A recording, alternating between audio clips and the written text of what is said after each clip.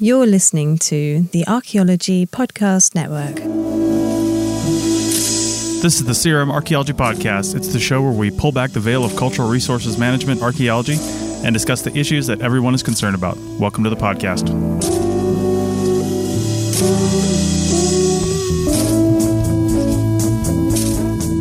Hello and welcome to the CRM Archaeology Podcast, episode 246 for August 10th, 2022. I'm your host, Chris Webster.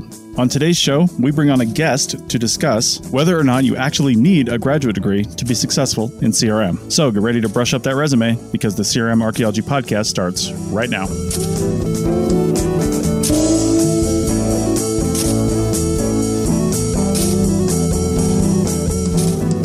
Welcome to the show, everyone. Joining me today is Bill in California. Hello. Heather in California. Hi, everyone.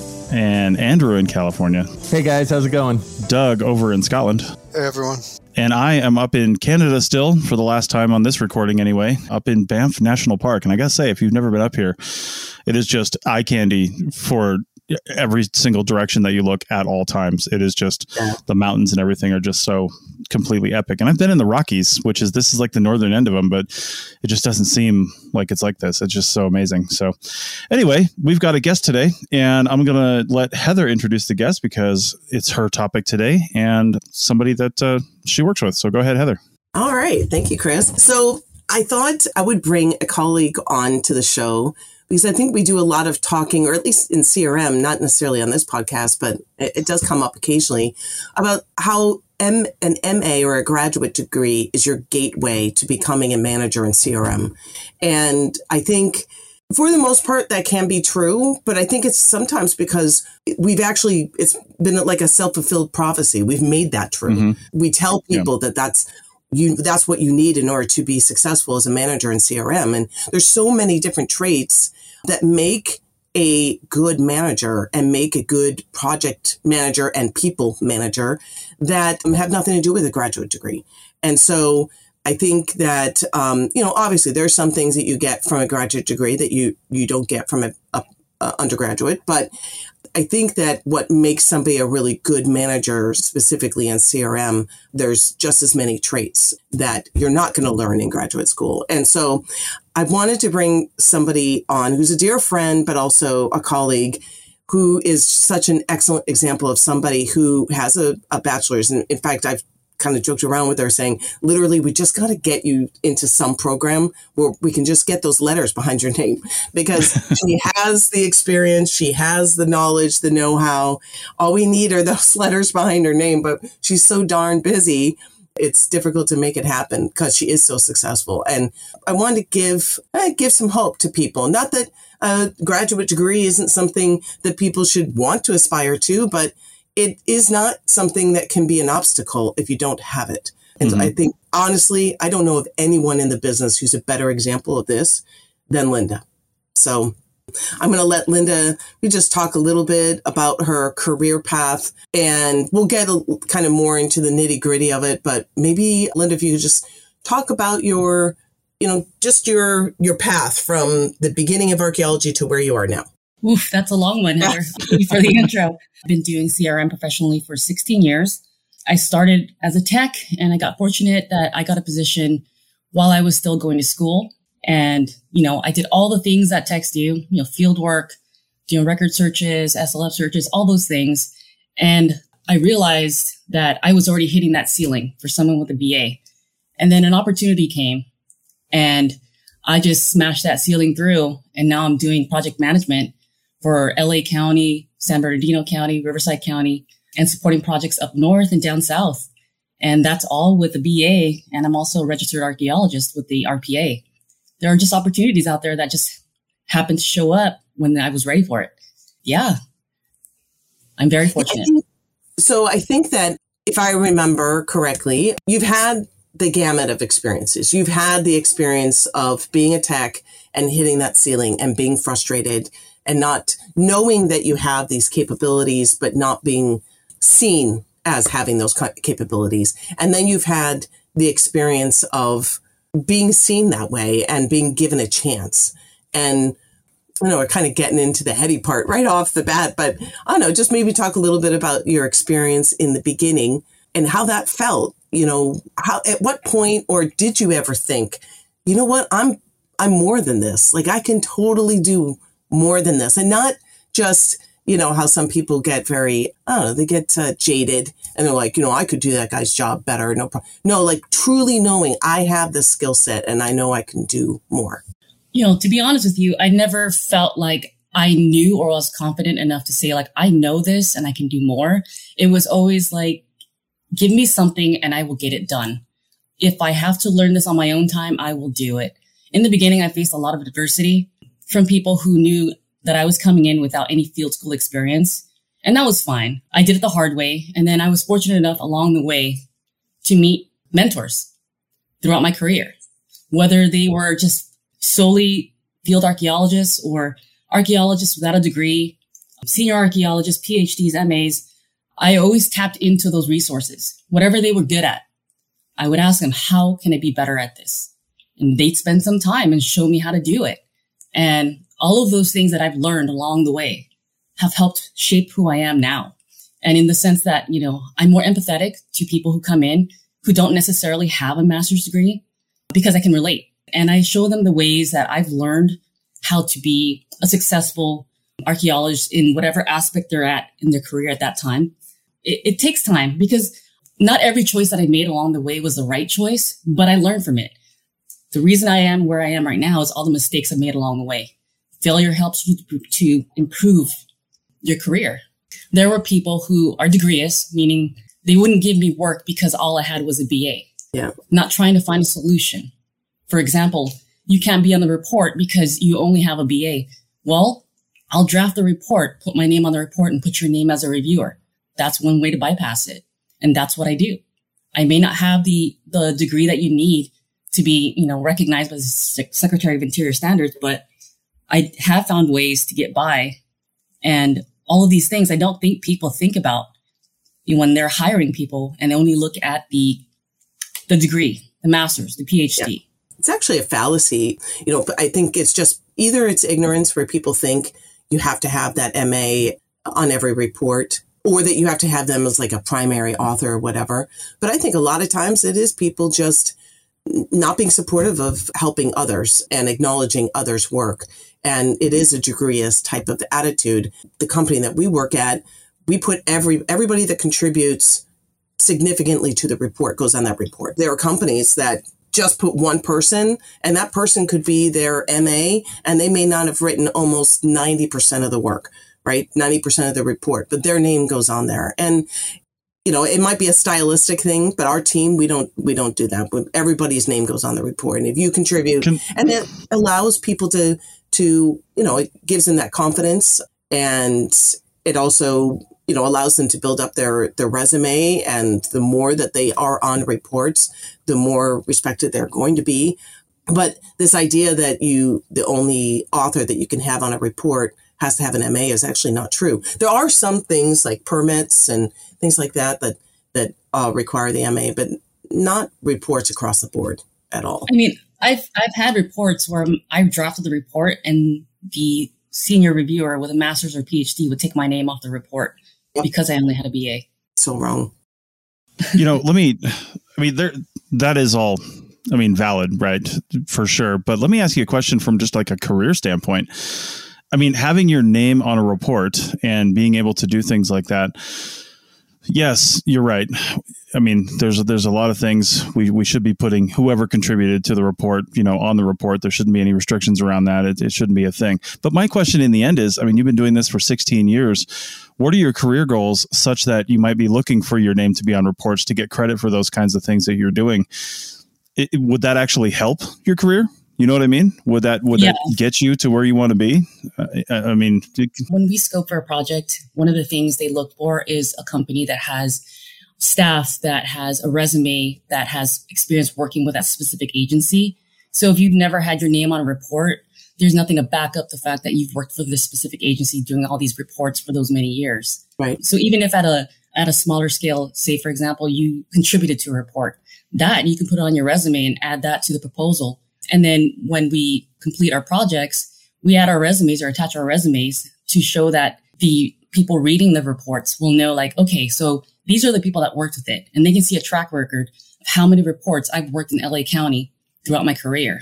So they're substantiating my position as the lead for that project. It's really interesting that the places you guys are submitting these to are like actually looking at reports and whose names are on them. You know, because I've submitted for projects too, and you know, like BLM projects in Nevada and even California and Forest Service projects and things like that. You always have to include the resumes of the people that you're going to have working on there, but also, I've literally never had anybody say, oh, you know, it doesn't say what function this person held on the project, right? If you say you contributed to the project, maybe you were a field crew chief, maybe you were a field director, something like that, you know, your degree is right on the front, so they know what degree you have. Mm-hmm. But it seems like it's never really been a factor, even in BLM permitting in Nevada, you know, where that really, the rubber hits the road right there. You need to have the right credentials and the right work experience in certain areas to be on or get a BLM permit as a company or even as a person.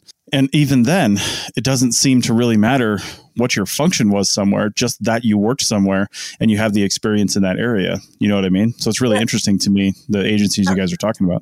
Yeah, there are some agencies that absolutely, I mean, we just ran into, there's one, I'm not going to say who it is, but sure. Just had a recent experience. They specifically wanted to know who was actually authoring reports, who was not just in the field. And, you know, we all know, I mean, just like anything in any business, you know, you hand in a resume, very few people actually really check up on it.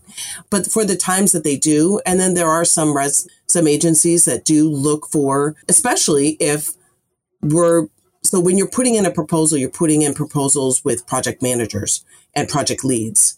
And so that's usually where they're looking to see what that person's experience is commensurate with the position we are proposing that they have in that project.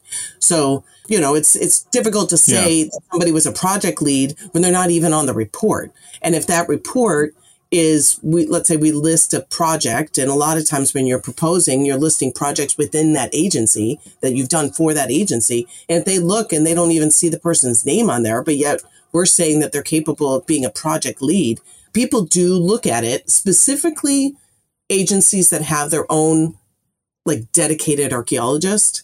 They do those things. So, but you're right. I mean, a lot of times you could get it. Nobody's going to even look at it. They don't even look at the resumes.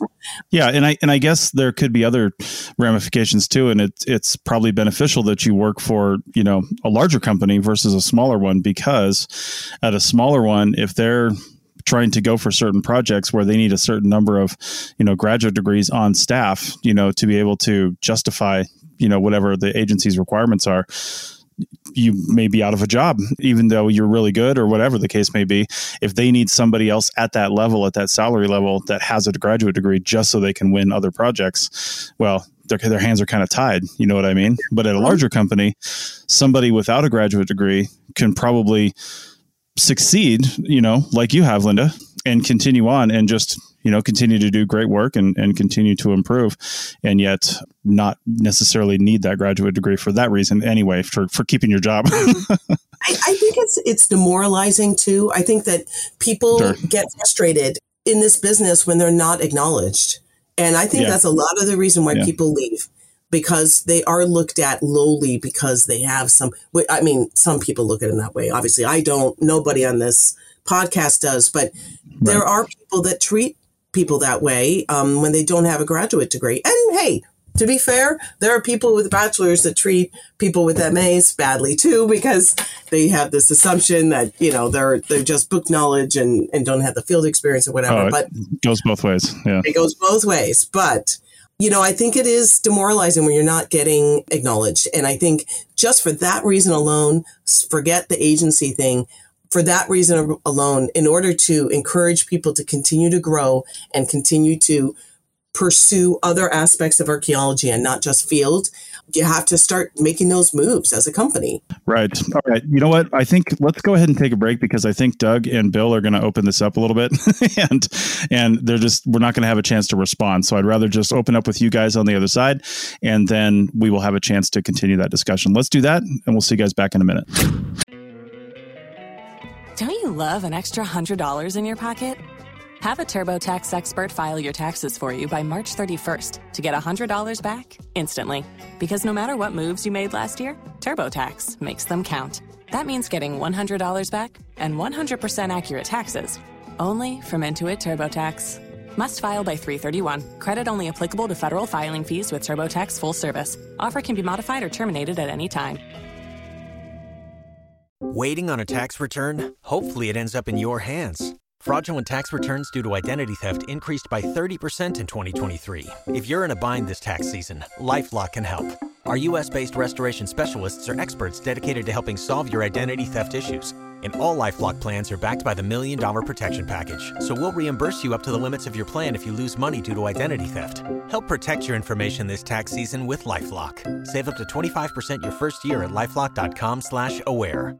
Welcome back to episode 246 of the CRM Archaeology Podcast. And we are talking with Linda, who works with Heather, and we're talking about, you know, how you can be successful without a graduate degree, but then also some of what a graduate degree does get you, and how at some point in your career you might have to get one just for, you know, certain things to kind of kick in.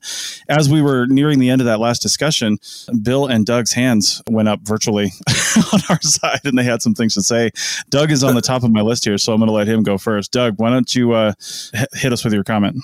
Yeah, it was to comment on what Heather said, and just to say we have some data to back it up. The whole idea that a lot of people, you know, leave the profession because of a sort of lack of respect. Mm-hmm. We did that with Profiling the Profession. We surveyed former archaeologists. It's not the largest of sample sizes, but it's pretty good. And most people would think that the number one reason is money, and I think money is one of it, but people are allowed to choose multiple reasons. And usually it's something else. And usually actually you could probably sum it up as like, I don't get paid enough for this stuff. But it's the stuff that really drives people out. And I think there was maybe a couple of months back, and by a couple of months, maybe a year ago, I think this blew up on one of the Facebook groups for techs as well, as like, you know, why did people leave?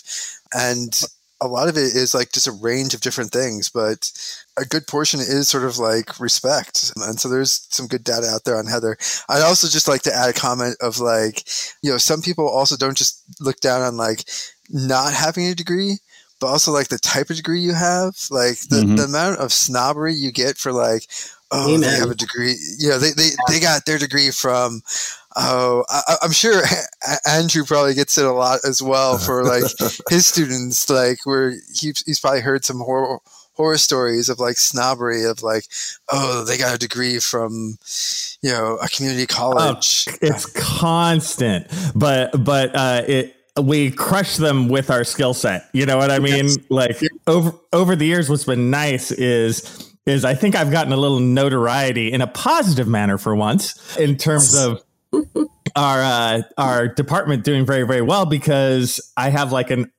literal army of ex-students who basically are making the CRM firms in Southern California tick, you know, but your point is very well taken, Doug, that, yeah, it's just constant. And I have a million stories about like hilariously looked down upon because I'm at a 2-year school.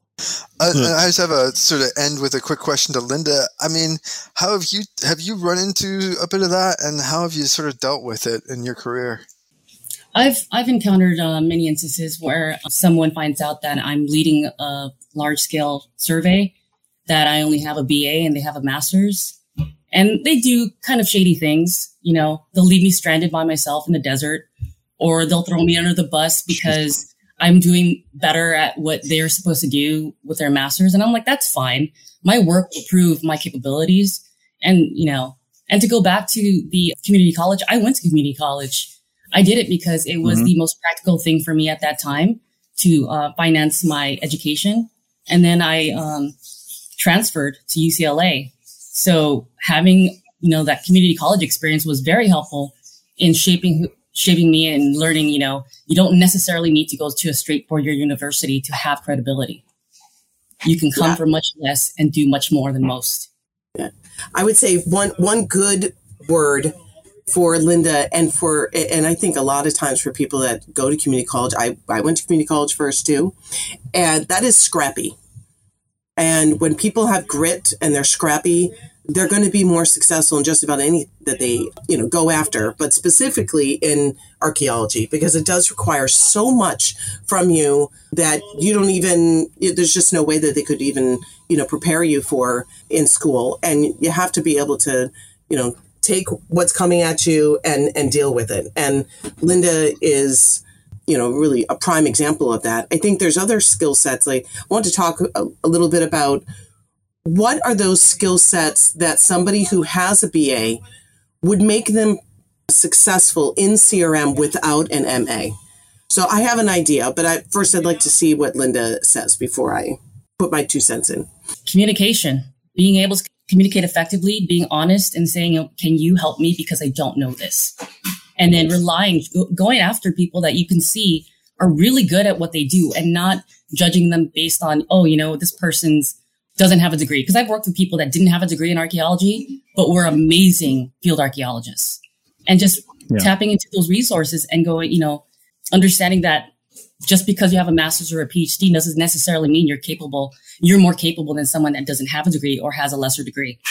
Yeah, exactly. I think, and a few other things that, that you just can't teach in college, and nobody's going to in a graduate program. These are like personal skill sets that you either have it or you don't. And if you don't have it, you have to be able to build those things or know that you need them. And that is, first of all, being good to work with, being fun, Linda is amazing at making the field fun for people, and not looking at what happens out in the field and during a project, how that makes her look, but constantly looking at what can she do to help elevate the people that are working with her. What, at the end of the project, where is everybody at? When they started with you as a manager, when they started with you in the beginning of the project, I think a good manager looks at a project and looks at the different tasks that need to happen and looks at opportunities to grow each person that's on their staff at that time. And Linda is very good at that. And I think that not only inspires loyalty and makes people just want to work harder, and they are on this one track towards a common goal, but they actually, they have this confidence. They feel that somebody has bought into them. And I think that is something you can't teach in school. And that, to me, that if somebody has that quality, it's going to make them, successful manager with or without a graduate degree. I have a story that can go back to that. Back when I started in 2006, I joined one of the large scale surveys for solar project. And I was part of a 16-team survey group. At that time, we were surveying across the landscape, and I think the field director was trying to figure out who to make the leads for each team that they would split up into 4. And, one of the tasks that I was given was to be the camera person, take the notes on the photo log, take the photos, and then go back to my line. I was like, great, I'm going to master this. I'm going to be the damn best photographer in this team, and I'm going to make sure we're going to finish this strong. So, when someone calls out, I found something, everyone stops the line. They're like, photographer, I mark my line and I run over, and I do it quick and I run back. And I think doing that for a couple of weeks really caught the eye of the field director, who I didn't realize was the field director at the time. And then we broke into groups of 4, and I got put in a team with archaeologists that were seasoned archaeologists. And then I got pulled to the side, and this man's talking to me saying, we had an idea to put this person in charge because she has a master's. And I know you only have your BA, but I think you're more capable than she is. So I'm going to make you a crew chief. Are you up for it? Man, my heart jumped. I said, what is this new task that I've never done before? How can I be better than a person with an MA? I took it. And after that, for maybe 3 years, my team, any team member you gave me, our team was known as Team Kickass, because I wanted to be so good at this new task that was given to me. I timed how long it took us to get to point A to point B, so I can figure out when to give time breaks, how much water everyone should take. I timed it so I knew how long it would take us to finish how many transects. And then I knew how many sites we would record by the end of the day. And doing that ahead of time really set myself and my team up for success. And that all led to just one person giving me that opportunity over someone with a master's. That is such a, I almost want to say a common story that we hear on this podcast, right? Like that you always hear that, and we should always know this. We should all know this as a field by now, that the degree and the letters behind your name don't necessarily determine what type of person or leader or archaeologist or worker or whatever task you're given, what type of thing you're going to be. I mean, that's largely determined by the person themselves, right? And their willingness to learn and improve and do new things, because archaeology is literally not rocket science, right? You might have to go to college to actually learn rocket science, or to be a medical doctor or something like that, because, cadavers are hard to find. So, you got to go to college where they have them in great supply. But archaeology, you can learn it by going to the library. You can learn it by doing the work. You can learn it by asking questions. You can learn it by reading. You can learn it by doing all these things. And I think the one thing that a graduate degree might give somebody that you may be difficult to come by on your own, especially if you're working full time, with a company and you're doing, you're constantly doing field work and things like that, is you might get a little bit more understanding or a different way of thinking about archaeological theory and the way all this kind of comes together, right? That's kind of what a graduate degree might give you. But again, it's not something that can't be learned. And I think if somebody works in this field long enough, like you have, Linda, that can also be just, if you don't learn that just by being there, then you're not paying attention, right? Like if you don't learn that just by attrition, just by simply existing in this field for long enough, even if somebody was just a shovel test digging field tech for the last 20 years, you're still going to learn a lot of things about how all this comes together just by, listening to conversations and participating in that stuff. So that longevity and time in the field will give you the same thing that I think you could get from a graduate degree as far as knowledge and understanding goes. So I don't know. It's weird in this field that we're even still having this conversation. And I know that you need to have a graduate degree in some cases to do certain things just from a legality standpoint, and sometimes from a credibility standpoint, unfortunately. But as far as a aptitude in the field standpoint, that really is down to the person and their willingness to just be better. You know what I mean, Heather? Yeah, I totally agree. I think that the one thing that kind of hurts us, I think, in this field is that this idea that an archaeologist has to be good at every single thing. And, right. We can have like amazing project managers, great people in the field. And you know what? There's people that are really good at theory, and they're the ones that, let's say, create background contexts. They are the ones that maybe, inform research designs and more complex research designs. But to think that everybody has to be good at that. There's people with PhDs that are not good at that. So, this concept that you have to have all the every single trick in the bag of tricks in order to be successful in CRM is really short-sighted, and I think it hurts our profession. And it is, in a way, it's a gateway. It's something that people use to keep others from being able to move forward. And I do think that, with that said, Linda and I have talked. It is a graduate degree is something that she wants. The thing is that it's so difficult to do when you're successful, you're busy. And when you're busy, it's hard to do that. It's hard to go to graduate school, right? I was offered an opportunity to get my master's when I was at my previous company. And one of the things that was shared with me is you need your master's if you want to move up in the company and get more money. And I was like, I don't know if that's true. Because I had 3 colleagues that were told the same thing, and they all went and got their master's. And when they completed it, they stayed in the same position.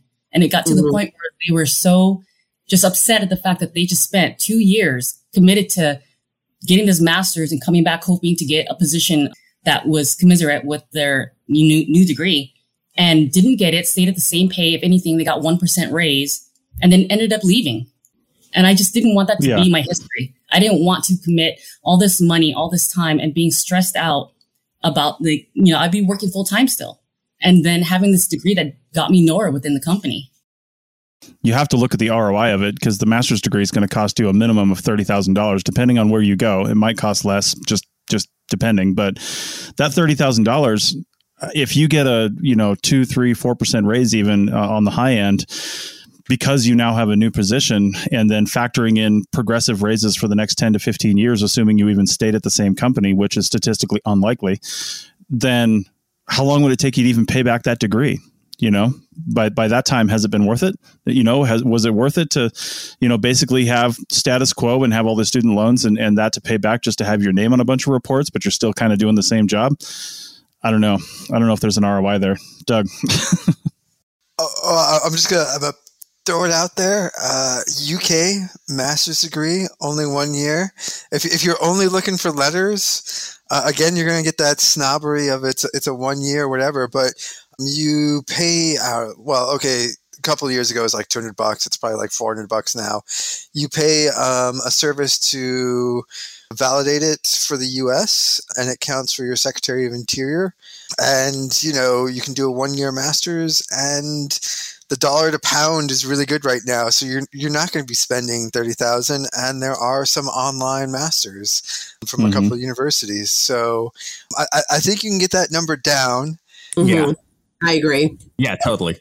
Heather, that's what I was going to say. With state school masters, I don't think it'd be $30,000.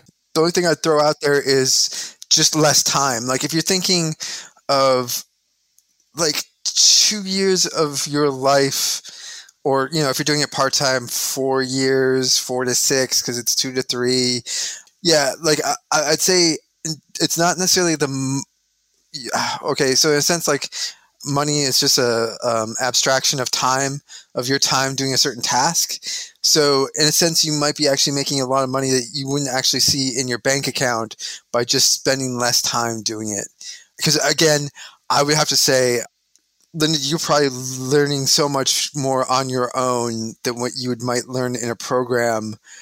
It'd be wasting your time to do certain things. That's possibly an outcome. I don't know, but I'll let other people jump in now and sell that state school California master system, of which I know very little about. So I'll listen to Andrew and Heather. From personal experience, I went to graduate school. I didn't pay a penny for it. It was through scholarships.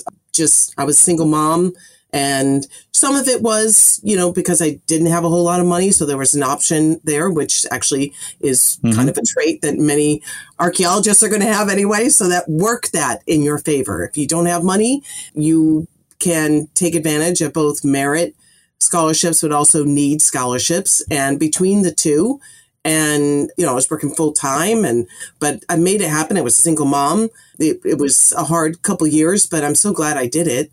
And, it's certainly, even if you're paying money for it, I think you could, let's say you didn't get any scholarship. I think you could pull off a master's if you're working, and there's no reason why you can't work. Maybe full time, maybe not for some, but you can work and do a master's program. There's so many, especially in California, so many master's programs that allow you to just do classes at night and, get smart about it, do a project that you're working on, talk to your company, see if you can, do both, have your research also be something you're working on for your job, and get the most out of all your efforts.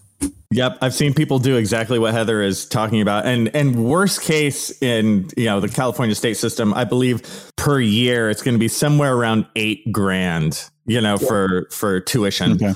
So that's worst case. But I had a similar story to Heather. I think I probably only paid a total of like $4,000 or $5,000 total, because I had some scholarships and stuff that went with it. So, your mileage may vary, but my point is it's not, $30,000 sounds too high to me. Right. All right. So we're going to take it to break. But I would say, if you are working for a larger company, see if they have some sort of tuition assistance or something like that. Sometimes they do. And sometimes they will pay you to go to grad school. And that's actually a really good situation, obviously, because you can be guaranteed a job when you get back, pretty much, right? Because they're not going to pay for you to go to school and then give your job to somebody else. Exactly. So, because that's always the fear.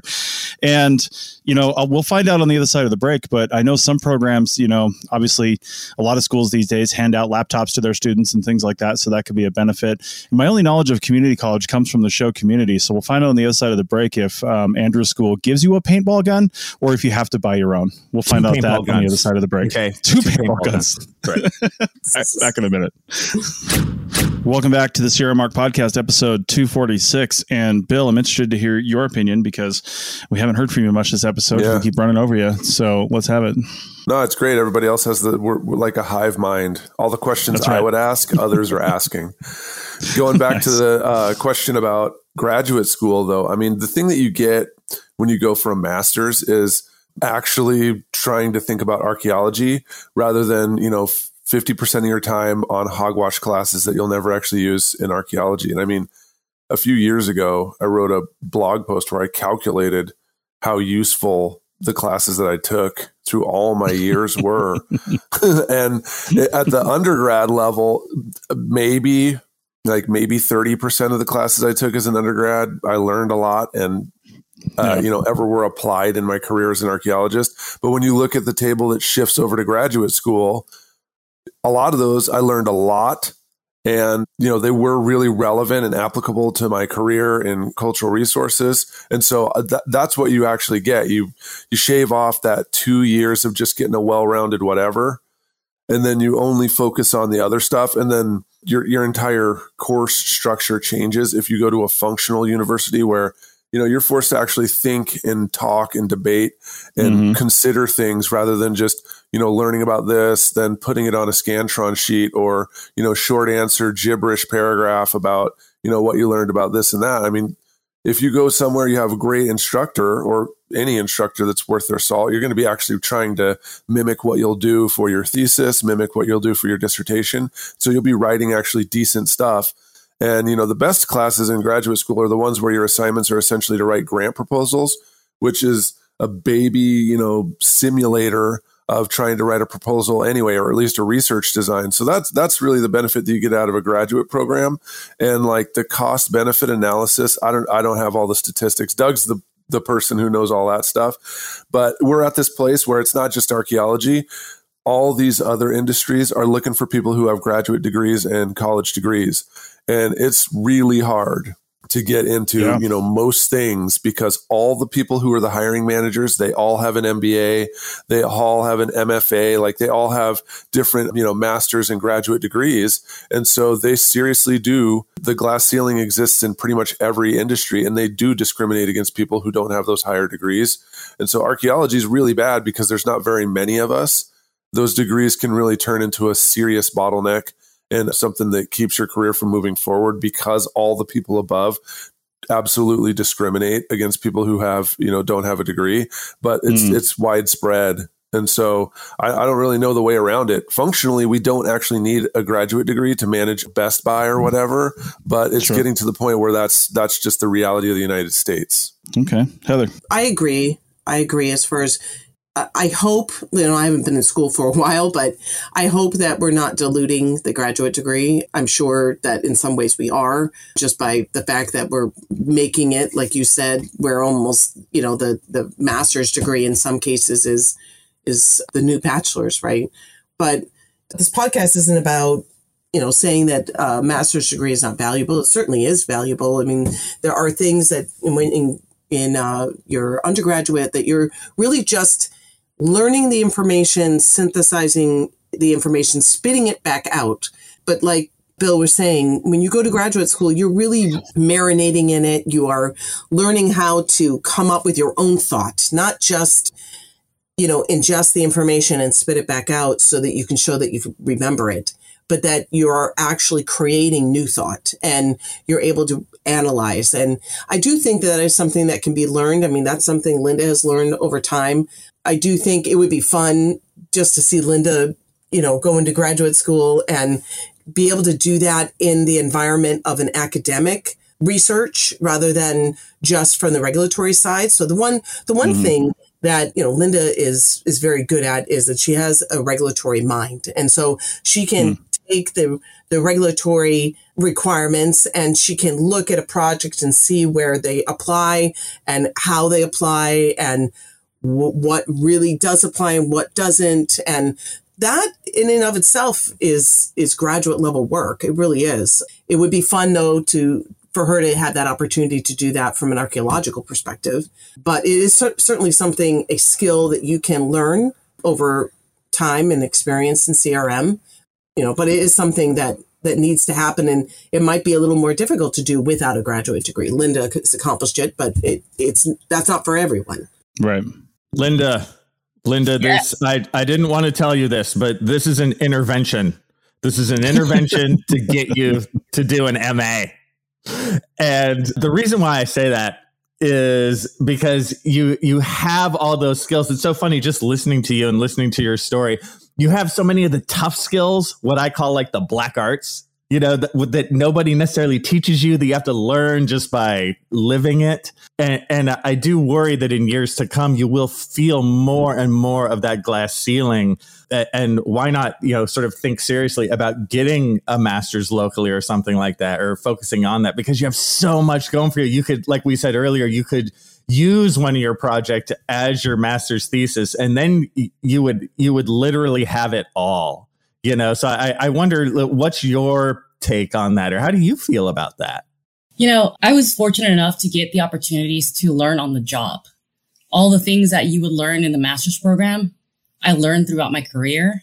I even got on the RPA just with a BA because I had the skill set that was commensurate with someone with a master's degree or PhD. Mm-hmm. And, I didn't pursue a master's before because I was getting work. I was never there was never a period where I didn't have work, and I was getting raises, steady raises. And, people were reaching out to me for a position. And I felt if I can do this work without having to go get a master's, then I'll continue.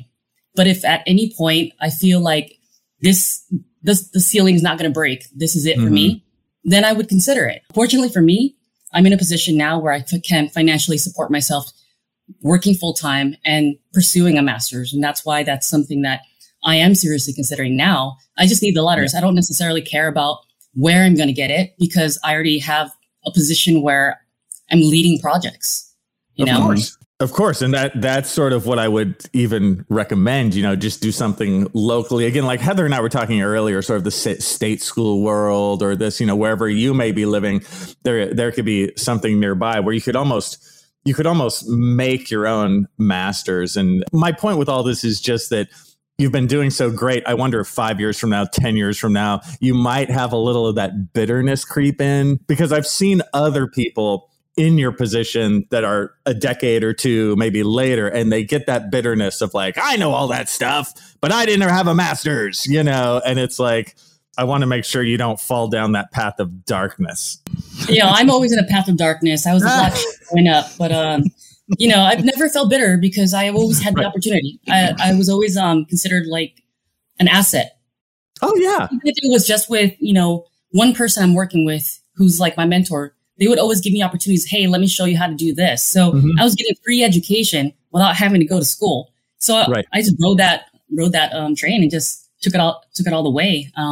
But again, that's not to say that I won't get a master's because I've done everything else. Why not?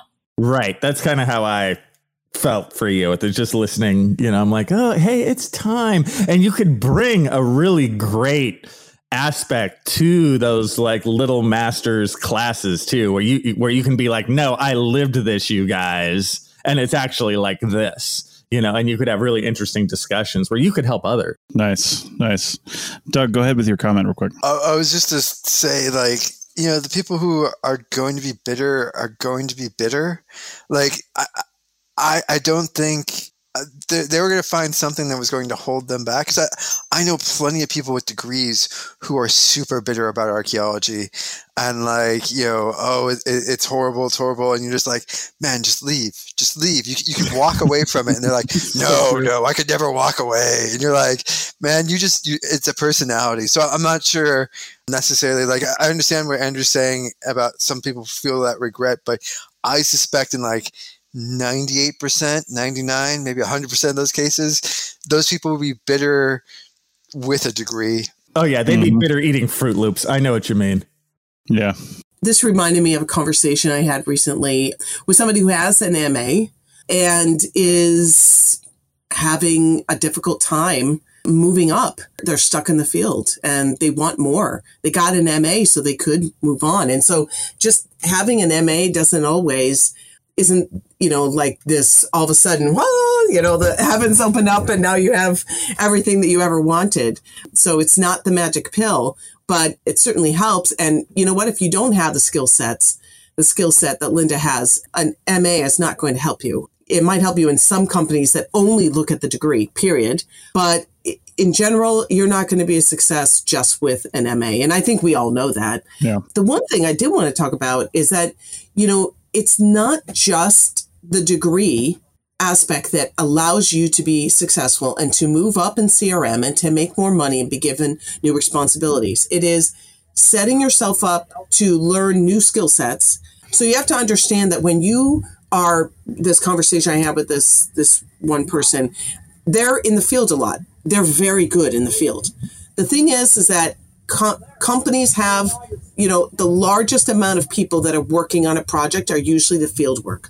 And so the hourly rate that can be proposed for a project is going to be lower just because you have so many people in the field. So if you are somebody that is in the field only, you have a cap. You have an MA. I don't care if you have a PhD. If you are in the field primarily, you are going to have a hard time breaking that ceiling because you will never make it to a point where what you get paid hourly has to make sense to what they bill the client. So if you are only doing field work primarily, and you're only capable, or you've only shown yourself to be capable, maybe you're capable of more, but you haven't shown yourself to be capable of more, you are going to be stuck both monetarily and in, your ascension in the company. So people need to think about that, whether you have an MA or you have a BA, you have to think about how are you setting yourself up skill-wise to move into those billing rates that can allow for a higher rate. Therefore, you get paid more. I think you bring up an interesting point, Heather, because a lot of times and throughout this entire show and the whole podcast, we've talked about how, the degree doesn't make the person necessarily. But degrees in this field, like many fields, are just they're a tick in the box. They're a requirement, and one of the things I'm doing now, there's in a lot of industries, they have obviously project managers. And in order to even be considered for a project manager position outside of archaeology, you need to have a project manager certificate, right? To understand the different types of project management styles. And, there's whole books and everything in industry on being a project manager and having that knowledge of, how to manage projects. And we manage projects very differently in archaeology, although I think a lot of archaeologists benefit from some of this training outside the industry, just to understand a little bit better how to organize, so to speak. But that being said, it's a tick in the box like anything else. And yet we seem to think about it very differently here in archaeology and especially in CRM, about what it means to have that degree, about whether you should get that degree, blah, blah, blah. But in some cases, depending on what you want to do, you do just have to do it. If that's where you even want to go in your career, because that's the first question you have to ask is what I want to do something that requires this particular progression, or is what I'm doing or my future goals amenable to what I'm doing now? Is that okay? Because you don't want to go down that road if you don't have to. Yes. I mean, that actually brings up a really good point, because when Linda and I work together, we know that, everybody has a sweet spot of where they're happy in their career. And Linda loves being in the field and she's so good at it. But she's also very good at the other aspects. And so, we found that, her being in the field for a certain percentage of time is just makes Linda happy. And, well, and let's be honest, Linda, I don't know how old you are, but being in the field for 16 years, I can probably, ballpark it. You're not going to be young forever, right? And sometimes people who, start exiting from the field more so than they are in the field, it's a lot of times just because our bodies, simply can't handle that level of activity anymore, right? And in order to be able to still have your options open, once that starts to happen, or once you start to recognize that within yourself, and hopefully before that starts to happen, you start, making a move to have less field time. So you're not, like some archaeologists, basically crippled for the rest of your life in one way or another, whether it's chronic back pain or, knees or, something like that. Hopefully you recognize that beforehand. But that is, again, one of the advantages, if you need it for where you're going, to move out of the field. Now, of course, there's other ways to move out of the field as well. Maybe maybe that secondary report writing activity, and I only mean secondary as in your name is not on the front of the report, but you're doing much of the writing. If you're at a company that's doing enough work, that could be full time, if you wanted it to be. And if they allowed that, that could be just something you did all the time where it's a little bit of field work occasionally, or even going the GIS route for some people is a way to go, because GIS is predominantly office work for a lot of companies. And, there's that too. So you got to take all that into account. But anyway. It's a good point you brought up, because when I started out, I made sure to curate my career according to what my body was capable of doing. So in the beginning of my career, I spent 70% of the time in the field and the other 30% in lab and reporting. And I remember my supervisor at the time, sat down with me and said, "Hey, Linda, maybe it's time to consider spending more time reporting." And my response to her was pretty simple. I said, "Use me while you can when my body's capable, because later in life, I'm going to shy away from field work because I won't be able to handle it anymore." And sure enough, I'm feeling it. I'm definitely feeling aches and pains that, it's taking much longer to recuperate from. So, then I switched from 70% to, 60, and I kept going down. So now my time spent in the field is like maybe 30% and the rest 70% reporting. But one of the things that I want to touch on is job security. You can't just be focused on field work, right? Because if that field work dries out, what else are you going to do? What is the project manager going to put you in? So I made sure to not only know how to do field work, lead crews, excavate. I knew how to do lab work. I knew how to coordinate monitoring. I knew how to, do invoices, all of those things. So when the field work was done for the season, I jumped to all those other tasks, and that kept me afloat. And it opened up a range of skill sets that I didn't know I can do, but I learned it. And now I applied all of these things I've learned to my management position now. Yeah. That's great. That's great. And it's taking all those skills that, and not only just taking those skills, but having the, ability and desire to raise your hand when somebody says, "I need this done," or if they don't say, "I need this done," recognizing that something needs to be done and saying, "Hey, I can do that. Can you teach me how to do it?" And then now I'll know how to do that.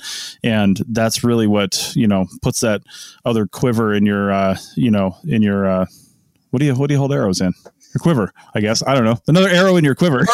Arrow in your quiver. It really fell apart quickly. But you know what I mean, right? Like it's just one more tool that you have, and you're not just going to get stuff handed to you in this field. There's too many people. There's too many things. There's too many egos. So you have to take what you want, and you have to sometimes create those opportunities for yourself. And it sounds like you've done that. So, and to do that with humility. That's the one skill set. And obviously, I'm a huge Linda fan, but the one thing is just being likable, having a humble attitude, not coming in and demanding certain things, and, just having the humility. There are going to be times you're going to have to stand up for yourself, and you're not going to move forward without doing that. You do have to push that envelope, but you need to know when it's time to sit back and learn and say, "I don't know something," and when it's time to move forward and being assertive. Sure. And then being a champion for others, not just focusing on your own career. I think that's something that sometimes we get tunnel vision on, because we're, especially for those that are very driven, and we forget that, along the way, these are our colleagues. These are people that you're going to run into. It's a very small world. And so it's important, not in a manipulative way, but just to have that mindset of, when we all move up together, we're stronger. When you just have one person who's moving alone and moving, up the scale or whatever, or up the ladder, so to speak, and not helping other people up, it's not helpful, especially if everybody's trying to do the same thing at the same time. Now there's only one person go up that ladder at a time, right? So if you're working together as a team, it's, long down the road, will be beneficial. Nice. All right. Well, this has been a great discussion, and we appreciate Linda coming on to give her honest opinions and direction for where her career is and things like that. And I hope people learn from this and maybe took some inspiration from it. If you've got any comments on this, please leave them wherever you found the show, or send them directly to Chris@archaeologypodcastnetwork.com, or some of the contact information for our hosts is in the show notes if you look down at your device. Or you can just go to the arcpodnet.com website, find the CRM Arc podcast and this episode, and leave a comment there. Plenty of places to do that, or just on Facebook, Twitter, wherever you're seeing this right now. we'd like to hear other people's opinions on, whether or not you think you should get a degree, the advantages of it, if you did and maybe it was useful or not useful, that would be good information for everybody to know as well. And we'll always keep your comments anonymous. So with that, we'll see you guys in 2 weeks. And again, thanks to Linda and all our hosts for joining us this week. And we'll be back next time. Goodbye. Oh, God, Doug. All right. Yeah. That's it for another episode of the CRM Archaeology Podcast. Links to some of the items mentioned on the show are in the show notes for this podcast, which can be found at www.arcpodnet.com/CRMArcPodcast. Please comment and share anywhere you see the show. If you'd like us to answer a question on a future episode, email us. Use the contact form on the website, or just email chris@archaeologypodcastnetwork.com. Support the show and the network at arcpodnet.com/members. Get some swag and extra content while you're there. Send us show suggestions and interview suggestions. We want this to be a resource for field technicians everywhere, and we want to know what you want to know about. Thanks to everyone for joining me this week. Thanks also to the listeners for tuning in, and we'll see you in the field. Goodbye. Goodbye. Thanks, everyone. See you guys next time. Thanks for listening. You guys still wait for each other. Thanks, everyone. It was fun. Weird. I love it. Time to go back to sleep. Thanks, Linda.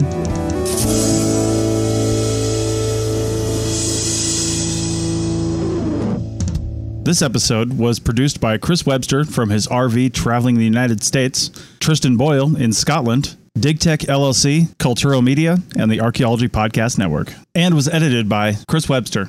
This has been a presentation of the Archaeology Podcast Network. Visit us on the web for show notes and other podcasts at www.arcpodnet.com. Contact us at chris@archaeologypodcastnetwork.com.